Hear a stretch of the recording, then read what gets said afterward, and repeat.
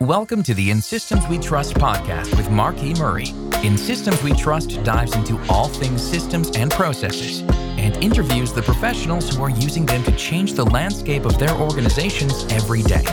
This podcast is fueled by Ditto, a team that is on a mission to eliminate team burnout by implementing systems and processes that streamline your business's growth. Are you ready for more clarity?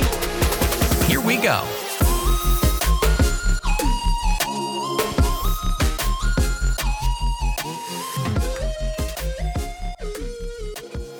Welcome back to another episode of In Systems We Trust. My name is Marquis and I'm your host. And today I'm talking with Paul Higgins. Paul is passionate about helping cloud business owners to scale to live a life with no limits. At age 18, he was diagnosed with a condition called polycystic kidney disease, PKD. He had an 18-year career at Coca-Cola before he took control of his health and transferred his systems thinking to the cloud industry. In 2019, he gained a new kidney from his best mate, Brendan, and sold his cloud consulting business to a Google partner. Now he helps cloud partners to scale to either exit like he did or have someone run it for them. Welcome to the show, Paul. Great to be here, Marky. Awesome. So what a story, Paul. I mean, I just read 2 lines from your bio, and obviously there's a huge backstory to that. We don't have to get into all the details, but I'd love to know, where did you get your start? You went from being age 18, you were diagnosed with PKD, and then, you had a long career at Coca-Cola, and then you took this information and started out on your own. What was the big driver that brought you to that point, and what skills did you take from your former life and bring them into the work you're doing now? Yeah, well, to be honest, I suppose for the last 10 years in corporate, I wanted to leave. Like Coca-Cola is a brilliant company. I went from a rep to a director, did billion-dollar acquisitions. It was such a great company. But I always wanted to run my own company. And I was on advisory boards for other smaller businesses. Like a lot of our customers were small businesses, so I felt like I was always learning about business, and so that was. But I just didn't know what to do. To be honest, it was like, what do? I had a million ideas, and we used to go on a golf trip every year, and I promised every year that I wouldn't be in the same company the next year, but it just kept happening. And with Coke, you got promoted every couple of years, so it was quite dynamic. So that was one side of the ledger, which I always wanted to go out, and then my health just started to deteriorate. So it's an inherited condition. I was diagnosed at 18, which as an 18-year-old, you think, look, I might as well live life to the fullest because at some point it's not going to be as enjoyable. My mum's dad died at 45. Mum had a massive heart attack at 44. So it was like, you just don't know. Mum survived the heart attack, but you just don't know how it's going to play out. So that's what I did. And around 2011, the kidney disease just, it was very difficult being a director, flying around, on a plane every day, working enormous hours. And my nephrologist, kidney specialist, said, look, do you want to see your grandkids? And I'm like, yeah, of course I do. She goes, well, maybe a change of career would be the right thing. And that's what led me to run my own business. Okay. That is a great story of perseverance and overcoming. And I want to ask, because entrepreneurship is not for everyone, right? And so you came from the corporate world and your doctor said, hey, you got to change how you're doing things. Did you feel like you already had that entrepreneurial bug or that drive or mindset? Like, why didn't you just go and find another company to work for? Yeah, look, to be honest, I was very much an entrepreneur within the Coke system. So if there was ever anything to fix, they would give it to me. As a quick example, that the juice market, so Minute Maid is, the biggest juice company in the world. In Australia, we didn't really have any player in juice. So they said, Paul, I want you to fix that. So I built a $300 million business in 2 years out of that. So I was always like that entrepreneur. If something was too difficult, they couldn't get it done. And, often a lot of my colleagues used to say, look, just slow down. Like, you can just go at a pace like everyone else. I'm like, I'm just not wired that way. And so there was always that. And to be honest, I didn't really leave thinking I was going to be running a business as an entrepreneur. I actually left. I thought, what do I love most? And it's leading people. So I left and was a coach, an executive coach. And I quickly realized that a lot of the problems people were facing in corporate, I did. So I didn't really have a solution. And then I realized that I wasn't meant to be bringing solutions, right? A coach in its purest form, all the ideas come from the person you're coaching. And I just had so much experience. I had so much energy. I wanted to share it. And I'm like, I don't think this coaching game's for me. And that's when I flipped into advising small businesses and haven't looked back since. Okay, beautiful. I want to ask more about something I read in your bio, and it definitely resonates with me because that's a lot of why I started Ditto and why I run this business. But you work with cloud business owners to scale, to live life with no limits. I love the concept. So what does that look like practically as you engage with your customers, or maybe what does that look like in your life now? Yeah, well, look, for a lot of it, it was the no limits meant that I could look after my health, right? So, I think everyone knows that, health is generally your most important thing. And for me, no limits to me meant that, if whatever I had to do to prolong my kidneys, because the longer you have your natural kidneys, effectively the longer you're going to live. So, no limits for me was just being healthy, I still have a nap, a 22-minute nap every day. And I, for no limits for me meant that.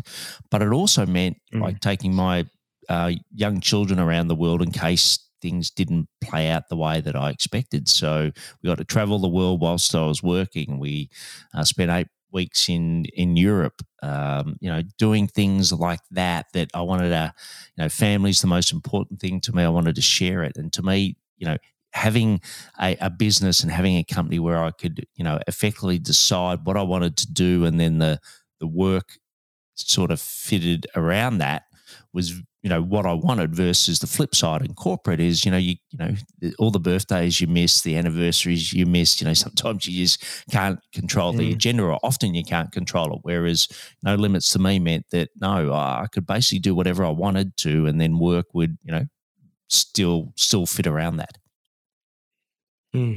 That's really beautiful. Interesting. I want to ask and get a little deep here, if that's all right with you. And sure. Like a lot of our listeners, I mean, entrepreneurs, they start these businesses to live life with no limits, to live a life of freedom. And that happens to be one of Ditto's core values, is freedom without hindrance, right? Or obligation. And so the trap that we often fall into, or where we find ourselves early on in this journey, is, though that may be our goal, we get pulled into the weeds and we get stuck in the things that, aren't necessarily moving the business forward. We're working in the business, not on the business. Was that ever the case for you, or was it really you wanting to change your life and, take care of your health that really pushed you to really live this life with no limits? And how are you doing? Like, if you had to measure up and just see, like, am I being true to what I really believe in? I'm just curious.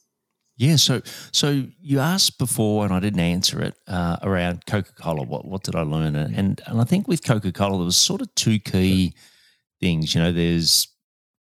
And the two key things I took out of it was, one is that technology. Utilize technology to get the best out of the business, and the second was the quality of people. And I know that sort of sounds fairly generic, but the Coke company, in its essence, the Coke company only did the creation of the product, which was 150 years ago. And I know there's products they release all the time, but Coke itself. And then the other was that they did the marketing, right? But that was all through others. Like when you marketed at Coca-Cola, you had agencies doing the work for you, right? And some of the agency owners here may have worked on some of the Coke portfolios, and it was really collaborating with other people. So I decided fairly early that that's what I was going to do. So by default, I helped small businesses, and I could see the trap they were in. Now, I was fortunate, and by nature, I'm very much a delegator. My wife always says I was born a delegator. I don't think she means that in a nice way, but anyway, let's say it is meant in a kind way. But sure. I always, in my contract at Coca-Cola, I had a written into it that I always have an assistant. So an executive assistant. So I was very good at doing that. And when even early on when I wasn't getting a lot of cash flow in my business at the early start, I still set up an executive assistant or a VA from the Philippines very early on and used that. And then once I got more familiar with that meant that I let go more. I started using more people to make sure that I only did the things that I could do, and I used the technology to tap into that. And then if you fast forward, what did I end up creating? I created a virtual assistant company. I created a tech company that helped agencies better scale. Both of those things were through the fact that, my learnings from the Coke company, and probably by nature, being a delegator, that I did let go. And even today I've got, I don't have a massive business, but I do have awesome team members across the globe working 24/7 so that I can, like today, I've decided to go and play golf with my mates. I can go and do that knowing that the wheels are still turning and I've got a fantastic team supporting me. Incredible. See a need, fill a need. That's what I'm hearing. That's the mark of a true entrepreneur. And I love that you threw in delegating there. It's so important to getting that time and freedom back. And I feel that it's one of those things that definitely holds a lot of leaders in business back, is feeling like they need to take on all of this work themselves because either they can, do it faster, or they think they're going to save money by doing it themselves. And that's some of those things that, keep them stuck in their business as well. So good on you for learning that early and often, and resourcing out to your team. I do want to ask, though, and if we can better define, what is a cloud partner, and what does some of the work that you do with these partners look like in your day-to-day? Yeah, so as I said, or you said, we built and sold a cloud consulting business. And my easy definition is the SaaS products that you're using today. It might be HubSpot, it might be Asana, it might be whatever.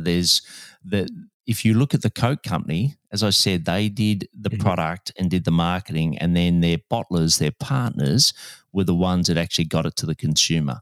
That model that I spent 18 years in is very similar to the SaaS model. So the brands, let's use Asana as an example, they continue to improve the product, they do some marketing, but then they have partners like yourself that actually go and make sure that last mile with the customer or the consumer is delivered. So for me, we've created a community where all of those independent partners from multi-platforms around the world can actually get together and share their business learnings. There's lots of technology communities out there. I'm not a tech guy. I love the use of tech, but I'm not a programmer. I haven't got any technical background. But what I do know is that, a lot of the way that we go to market and the way that we sell is very similar, and we can all learn from each other rather than independently. And I think the other thing I learned from the Coke company is that when someone's trialing something or something works somewhere in the world, the Coke company will bring it at quickly expanding that across the globe. And I think that's what I want to bring to cloud consultants. So long answer, but that's my definition of what a cloud consultant is. Perfect. And, like you said, we are partners ourselves. And so I want to ask, because we have our own definitions and understandings and, roadblocks, but what do you see as the common issues that are seen across, many other cloud partners, regardless of industry or tech stack? What are the common, problems that are bringing us all together? Yeah, well, I'll give you an example that I faced, and then I'll talk about others. But we were going along quite well because our partner it was called Copper CRM. And Copper Yeah. was giving us 80 leads a month, which was great. Now, I'm not saying business was easy, but it's a lot easier when you've got 80 leads coming in the door. They're not always the ones you want, but they're much better than nothing. Overnight, they decided to turn that off. Right. So all of a sudden, I'm like, oh, well, our key partner aren't getting leads. We're going to have to generate them ourselves. And I think most cloud consultants or SaaS resellers find that they either maybe it's not as drastic as what happened to us, which forced action, which at the end of the day was a good thing. But, getting leads, I think, is one of the hardest things. I'm really good at what I do, but just nobody knows about me, or, I find it really hard to get leads, quality leads in the door. I think that's the number one problem that we faced, and it's the number one problem that I see most agency owners facing. Agency being cloud consultants. That's a big one. Can you speak to, issues that you're facing then as well? Yeah. So, the people that are in our community and the people that I work with follow a similar thing. So sometimes, they're scaling their business, but some of the big partners that they work with just don't send them leads because there's so many other people in the front of the queue, right? So therefore, they've got to generate their own leads. And a lot of them come from a technical background. They love helping clients. They love doing the technical side. But when it comes to sales and marketing, it's unfamiliar ground for them. Like, I was very lucky that, that was my career. That's what I spent. And I still found it difficult. So I can only imagine someone that's coming from, like often I'll say to someone, have you had any sales training? And they'll say no. And I'm like, well, don't be too hard on yourself. Like, I've had 28 years of selling and I still find this difficult, right? So, I think that's probably what the biggest challenge. And then the other is this constant pull between delivery and working on the business. So, it's like by default, a lot of people won't let go of the delivery because of what you mentioned before, because they do it so well. And it's your brand, it's your company. You're so passionate about it. You want everything done correctly, right? And I completely understand that. Yeah. But then some people also don't get out of delivery because they're scared of what they got to do on the other side of it. It's nearly like an avoidance. Like all of us, we play to where we're comfortable, right? Which I completely understand. Yeah. And sometimes people are much more comfortable delivering on the delivery side than they are on the sales and marketing side. Right. That's fair. The problem that you talked about that you had when, Copper turned off the faucet, obviously with your mindset, you were able to pivot really quickly and figure it out. But how are you feeling in those initial stages when it first happened? Any advice you can give to anyone listening? I know you said like having some sales training and, taking things in stride, but how are you feeling and what would you have done differently thinking back to it today? Yeah, so what I did do, and it was, I've always built my network, right? So I really value people. I try to always add value to people, and I'm constantly adding to my network. So that worked in my favor because someone knew the person that was doing all of the work for some of the biggest names in the world, like including, Tony Robbins, Jay Abraham, those guys, right? And they introduced me to them because they'd heard my story. They knew that like I was just about to go on dialysis, things were pretty tough. And this person said, look, I'll share with you my secrets. Now, they didn't have to do that, but they did. And that sort of changed my world. And that was all about how to, gain clients out of LinkedIn. And I think we gained about, it was more than the 80 a month through that process. And to me, What's the advice? I'd say when you're in a situation like that overnight where, you've got a burning platform, I call it a hair on fire problem. And I know, yes, I don't have a lot of hair, but you get the message. But I think the biggest thing is turn to someone that's been in this situation before, right? Fast forward it. Like at Coke, we always went and found the best experts to solve the problem we had. We didn't think that we had the knowledge internal, and we actually got it external. I think, a lot of people are really hard on themselves because they expect things from themselves that they just aren't capable of. They haven't had the experience. They haven't gone through it. So I'm a huge proponent of bringing the knowledge forward. Go find out someone that's walked in your shoes. Go find someone that's done it before, and buy time, which is your most important asset, by getting them to help you. Yeah. There's a book that describes exactly that. It's called Grit, right? So like, what are you really made of? What are you going to do when things get tough? And I shared this on LinkedIn probably a few months ago now, but the post starts, or the caption starts with, "I lost a client."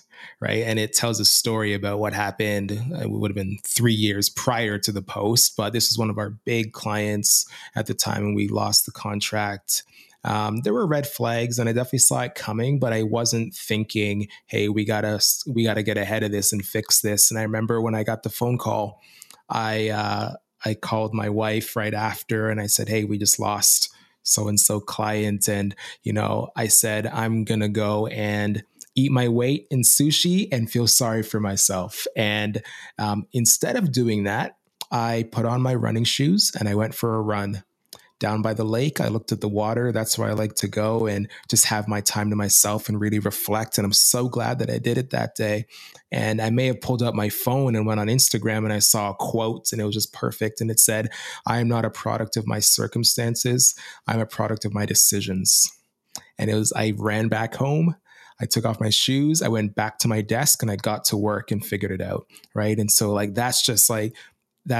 and we talked a little bit about the entrepreneurial mindset today.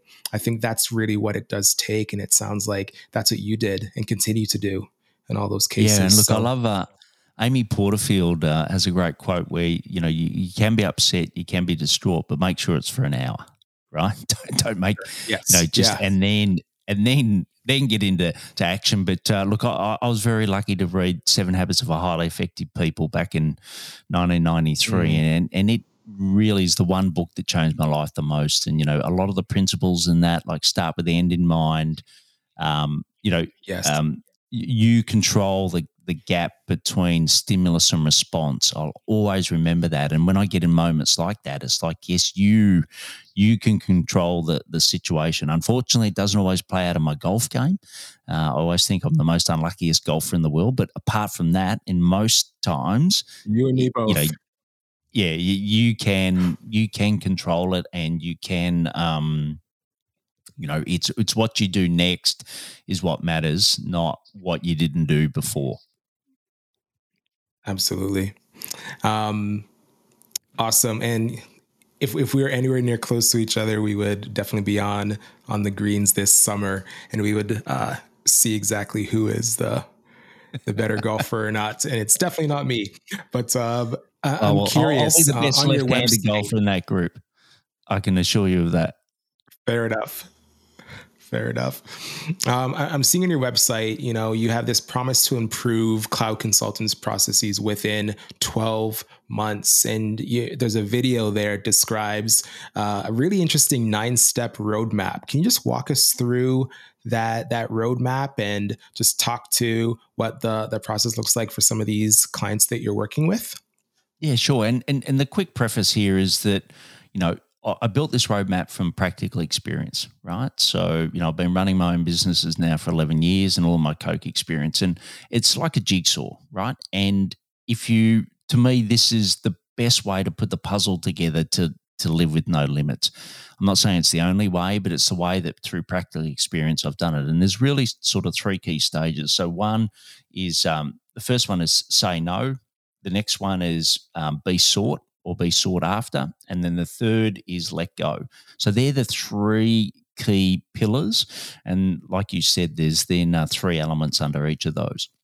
Thank you. Okay. So what happens next? Like, how do we apply this practically? Like saying no, obviously that's really straightforward. We're trying to protect our time. And for me, I feel like I went through a stage where I had to like write out a list and, say no to the things that either I don't want to do or taking away my time, or we're in the real drudgery zone for me. Can you explain a bit more what you mean by say no and then be sought and let go? I'd love to dig into those a bit more. Yeah, sure. So there's the three elements of say no. The first one is, using Covey, it's what's the end in mind? Because I always say to people, well, what's your ambition? What's your purpose? Well, like, what do you really want to build here?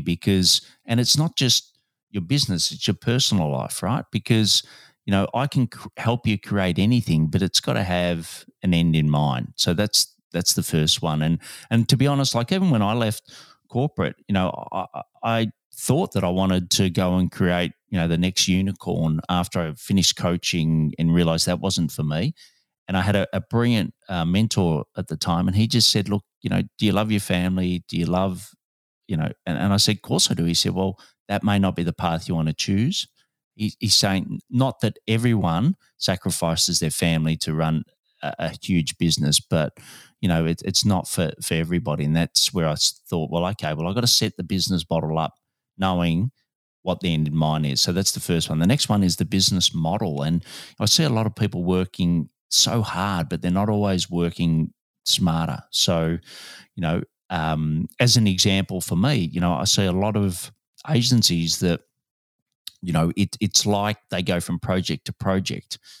But, how at Coke we used to say cradle to grave. How do you keep someone the whole time? And, there's membership models, recurring revenue models. There's things that you can do so that you don't have to have so many clients. Because a lot of people say, look, I'm so fixated on getting new clients. I'm like, well, hang on, what about the ones you've already got? What about the ones that you've let go of that you can go back and gain? And what about, if we just tweaked your pricing, did a difference to your business model, you don't have to have so many on the front end. You can get rid of a lot of things that, people trying to run high volume businesses need, but you don't need those. So that's the second one. And then the third one is the accountability. It gets lonely running your own business, and it's very easy to fall into your safety patterns.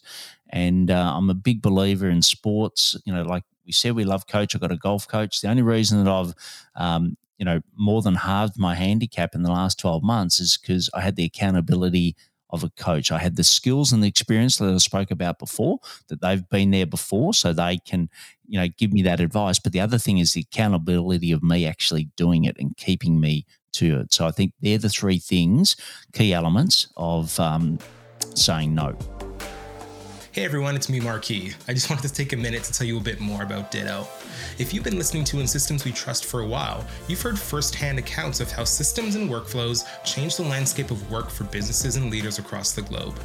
Ever felt like there just aren't enough hours in the day? Is your startup starting to grow and scale, and you're wondering how your systems will scale with it? Maybe you're part of a widespread multi-level corporation that needs to update and overhaul its standard operating procedures. Well, if you can relate, Ditto can help. Eliminate team burnout, keep your best talent, and have a clear system in place to help you and your business achieve your goals. Visit thinkditto.com to learn more. Okay. And with the accountability, are you encouraging your customers to seek out networks, or is it just to set goals for themselves and be achieving them and just being realistic with those goals and those timelines? Yeah, so this model, when I'm working, normally it's one-on-one with clients. So, it's me holding them accountable. But, if you're not doing that, get a peer, a buddy. You can create these where at the end of each week you hold yourself accountable. I've been in, some free mastermind groups. Just try to find a way that, it's like going to the gym. When you go to the gym with someone else, some mornings you don't want to get out of bed, but that person waiting there for you is the person that drives you there. So just find your version of accountability. Got it. Okay. And let's go to the second one here, be sought. Can you break that down for us? Yeah. So the first one under be sought is, a lot of people say, I'm the world's best kept secret. I'm like, well, the only way to do that, to change that, is to become less secret. right? So I think the first thing is, who do you really want to be in front of, right? So you've all heard about ideal client profile. I won't go in a lot of detail, but to me, I really believe in super niching or niching, depends where you come from. So for me, cloud consultants, I could have picked any type of consultant in the world, right? But I'm very specific on who I support. So when you come to my website, when you hear what I'm doing, you know that it's, specifically for you. So that's the first.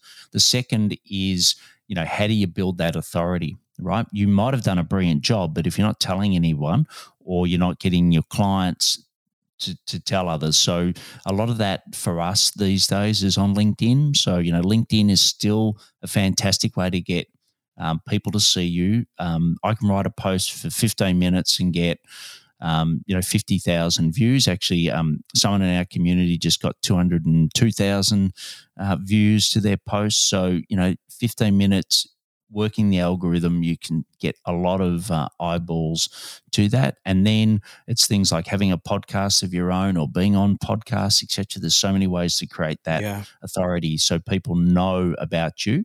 And it's better to be known you better be a big fish in a small pond than I think the other way around. And then lastly, it's that sales funnel. How are you going to get people to like, know, and trust you? I think, so often on LinkedIn, you get people that, you just spam you straight away. None of us like it. So, and I often say to people, well, you're doing this, right? Because an expert's told you to do it, but would you receive it? And they're like, no way would I open that. I'm like, well, treat everything you do like you're that person receiving it. But so, and there's different sales funnels. So for me, at the moment we have the Cloud Consultants community, which is a free community at the front, which I'm building my audience.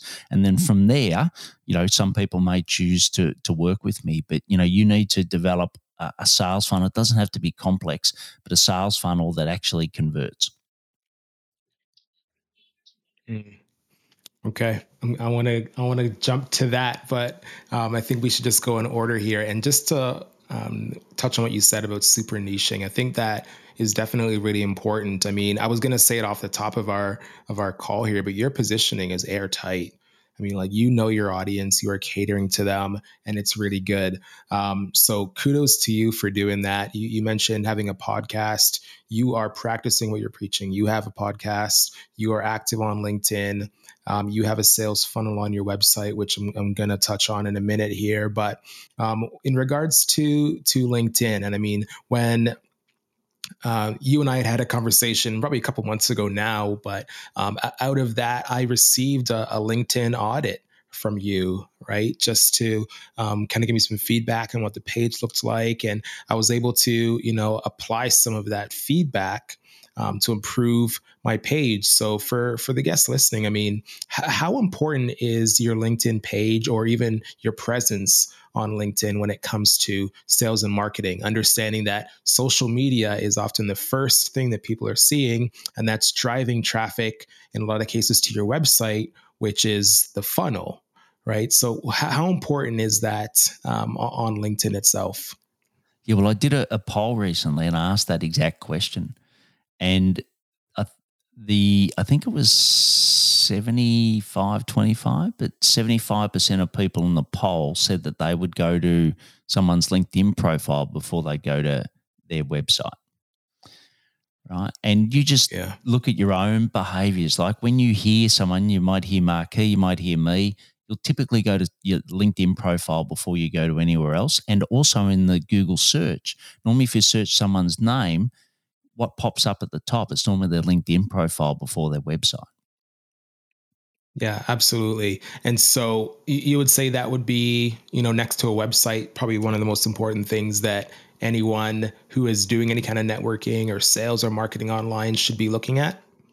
Yeah, definitely. And some people say, like, I got to say, when I changed from all consultants to very specific, like I went backwards, right? So there was a couple of months where I had to really stay brave and say, is this going to work? I'm not quite sure. So, it wasn't as if I just changed it overnight and all of a sudden everyone came to me, right? It does take time to see super niche. You've got to expect you're not going to, not everyone's going to agree with you. And I think it's that classic case, like the people that do really well generally have strong opinions. They know who they stand for, right? And if you're sitting on the fence, which I was, which is all consultants, it's it's an uncomfortable experience. But the other thing is that it won't stop referrals. Now, some people say, "Oh, but if I position myself so specifically, I wouldn't have these clients." I'm like, I can give you so many examples where someone still comes to me because they've listened to a podcast, they've heard what I've said.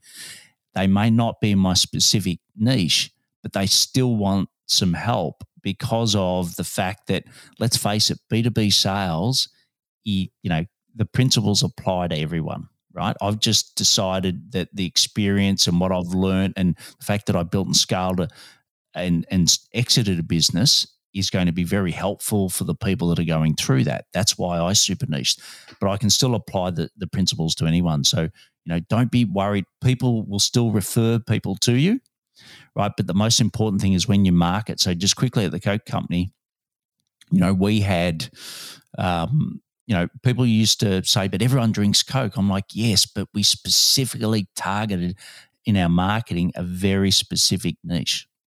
I want to get back to the third point. So the last step in your process was the let go. Can we break that one down for us today?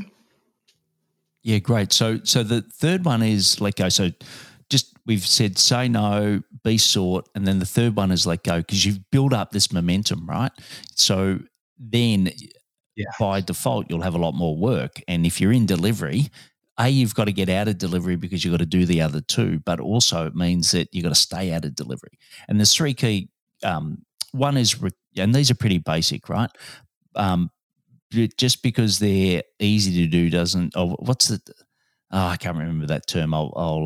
But effectively, sometimes the most simple things to do are the hardest things to do. That's what I was trying to say. So first one is recruitment, right? And we all know that people is the most important thing. So I've been fortunate through my career that I've recruited so many people. I ran teams of 200 people. I used to sit on panels. Like I've got a lot of knowledge on how to find the right people. And I ran a VA company, where I was constantly matching the owners of businesses to my talent. So to me, recruitment is critical, and we've got some really cool ways of doing that. The next one is train them, and letting go and delegation is not abdication. And I remember someone once telling me this, like so often we abdicate where we just want to move it from our plate to someone else's, right? And when in a coaching environment, there's a thing called above and below the line.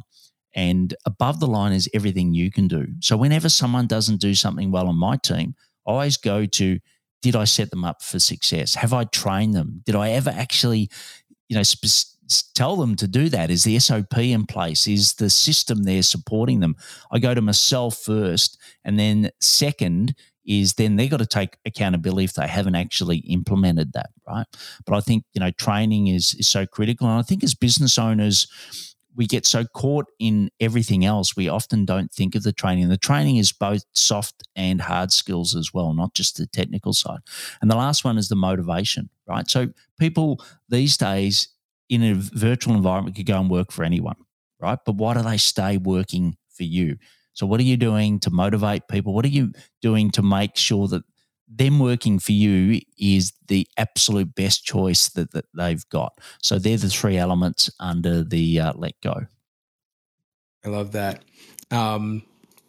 Thanks for breaking all three of those down. I loved what you said here when you said, like, is it on me? Did I set them up for success? And taking accountability for, the thing going wrong. I think that is so important because when it comes to delegation, the leaders will often get ahead of themselves and they think, I just want to get this off of my plate as soon as possible. You go do this, you figure it out. But if we didn't create the proper systems, like you said, having the SOPs documented, having that process there for them to follow, have you done your job as the leader, setting the expectations and really setting them up to complete that job? And I think what happens if we neglect training or if we don't document those SOPs, it's really easy for leaders who are busy and trying to work on other things to become frustrated with their new hire, because they brought that person on to take away some of the stress, to alleviate some of that stress, and take away some of that work. And we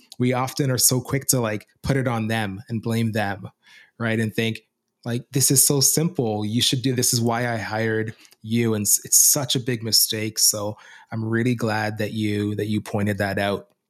Oh, sorry. I was just going to say, you asked, 12 months, right? That the reason that we get quick adoption is because I've done all these things, right? So on the jigsaw, I've then got 87 frameworks that sit behind it. So when someone says, hey, what are your recruitment questions, or, what's an SOP for doing a LinkedIn Live, or whatever the strategy that we say, I've then got the framework that we can just say, bang, here it is. Because I find that, for me, sometimes when I work with someone mentoring me, it was like, okay, great, I get the idea, and then I've got to go and do all the work, but I'm already overloaded already, right? So then it never happens. So I think it's the same thing when you're mentoring someone, is that what are you doing to make it easy for them, right? So that's why I have all the frameworks. I basically do all of that work so that you're not turning up each session and going, oh God, okay, here's going to be a laundry list of things I've got to do. I've already got a laundry list of this is just crazy. So, why we do it in 12 months is that things do take time, but what I really want to make sure is that when someone looks at that jigsaw and they've got gaps, that I'm actually giving them the tools. So once again, what am I thinking above the line, which is me mentoring someone, and what's below the line is the business owner who's very busy already and is trying to implement. I love it. Above and below the line. Really, really great. Thanks for sharing that. And so the last one here, I know we touched on it a bit earlier, was that sales funnel. I want to talk about that because I think you've done a bang up job of doing this with your website. I know the guys at Zen Pilot, they had a really great funnel at one point with some videos and some messaging, and it really spoke to that client. You've even gotten like the video sales letter. You've got the call to action on there. So can you just walk through like, what you feel to be the importance of an approach like this, and what does it look like on the back end? Like, what happens next after we go to that apply now? Yeah, look, I think the biggest thing is, for me, and in a way, sometimes it's you're still the center of your business, right? In most cases. So yes, you want to let go, but often you're the person doing the sales or closing the deals, and you're the person that's sort of doing the top oversteering committee of the projects that you're implementing, right? And people therefore want to like, know, and trust you. So I think the number one thing is you've got to let them see you, right? And instantly when you listen to someone, watch someone, whether they're right or not for you, right? It's, I'm not saying that I'm right for everybody. There's some people look at my video and go, hey, this guy's not for me. That's fine, but you're helping them make that decision because they're busy, right? And they don't want to waste the time getting on a call with you and realizing that there's not a good fit. So to me, yes, every sales page that I've got, including my homepage, has got a video that gives the best that I can in 8 minutes or 9 minutes summarizing, what it's like to actually experience this. Right. So, if I'm going to bring it forward, what it's like. And I think that's really important. And, we all know now that, most of the research is done before they go to buy, consumers go to buy something. Right. It's no different. So make it easy to do the research. Right. And, there's a lot of stuff on a website or on a page which really is superfluous, right? It's because web developers have told us to do it. And, you're an agency owner, you probably do a lot of website development. I'm not disrespecting that, but what I'm saying is that there's really two key things when someone's got short time to come and see. One is they want to see you in person, so they want that video, and the other one is they want to know, have you worked with people like me, right? So just have some social proof. So I think if you've got those two key things, that's the 80-20 rule. Get those right, and then, the rest of it, it's a nice to do, but I don't think it really helps who you're trying to help.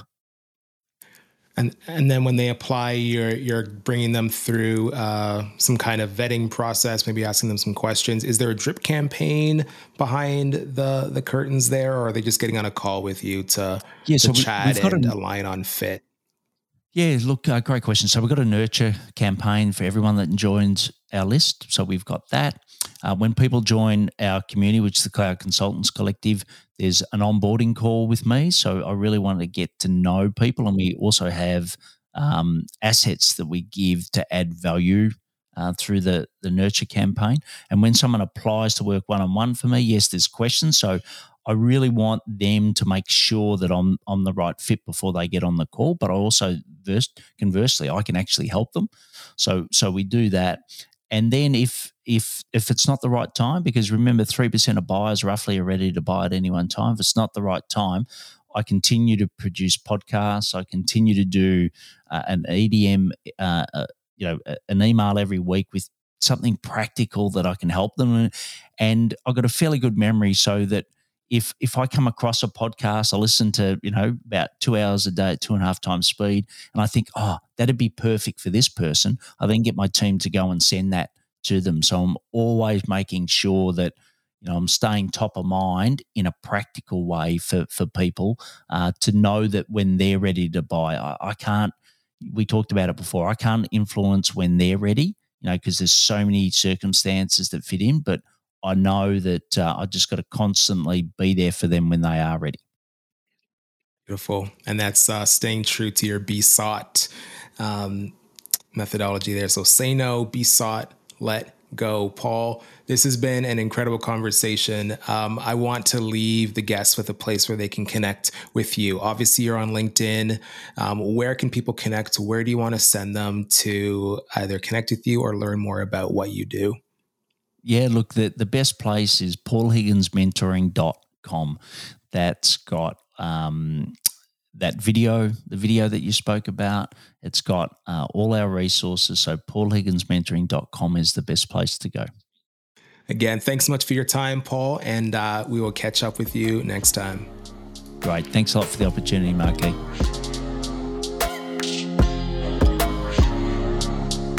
Thanks for listening to the In Systems We Trust podcast with Marky Murray.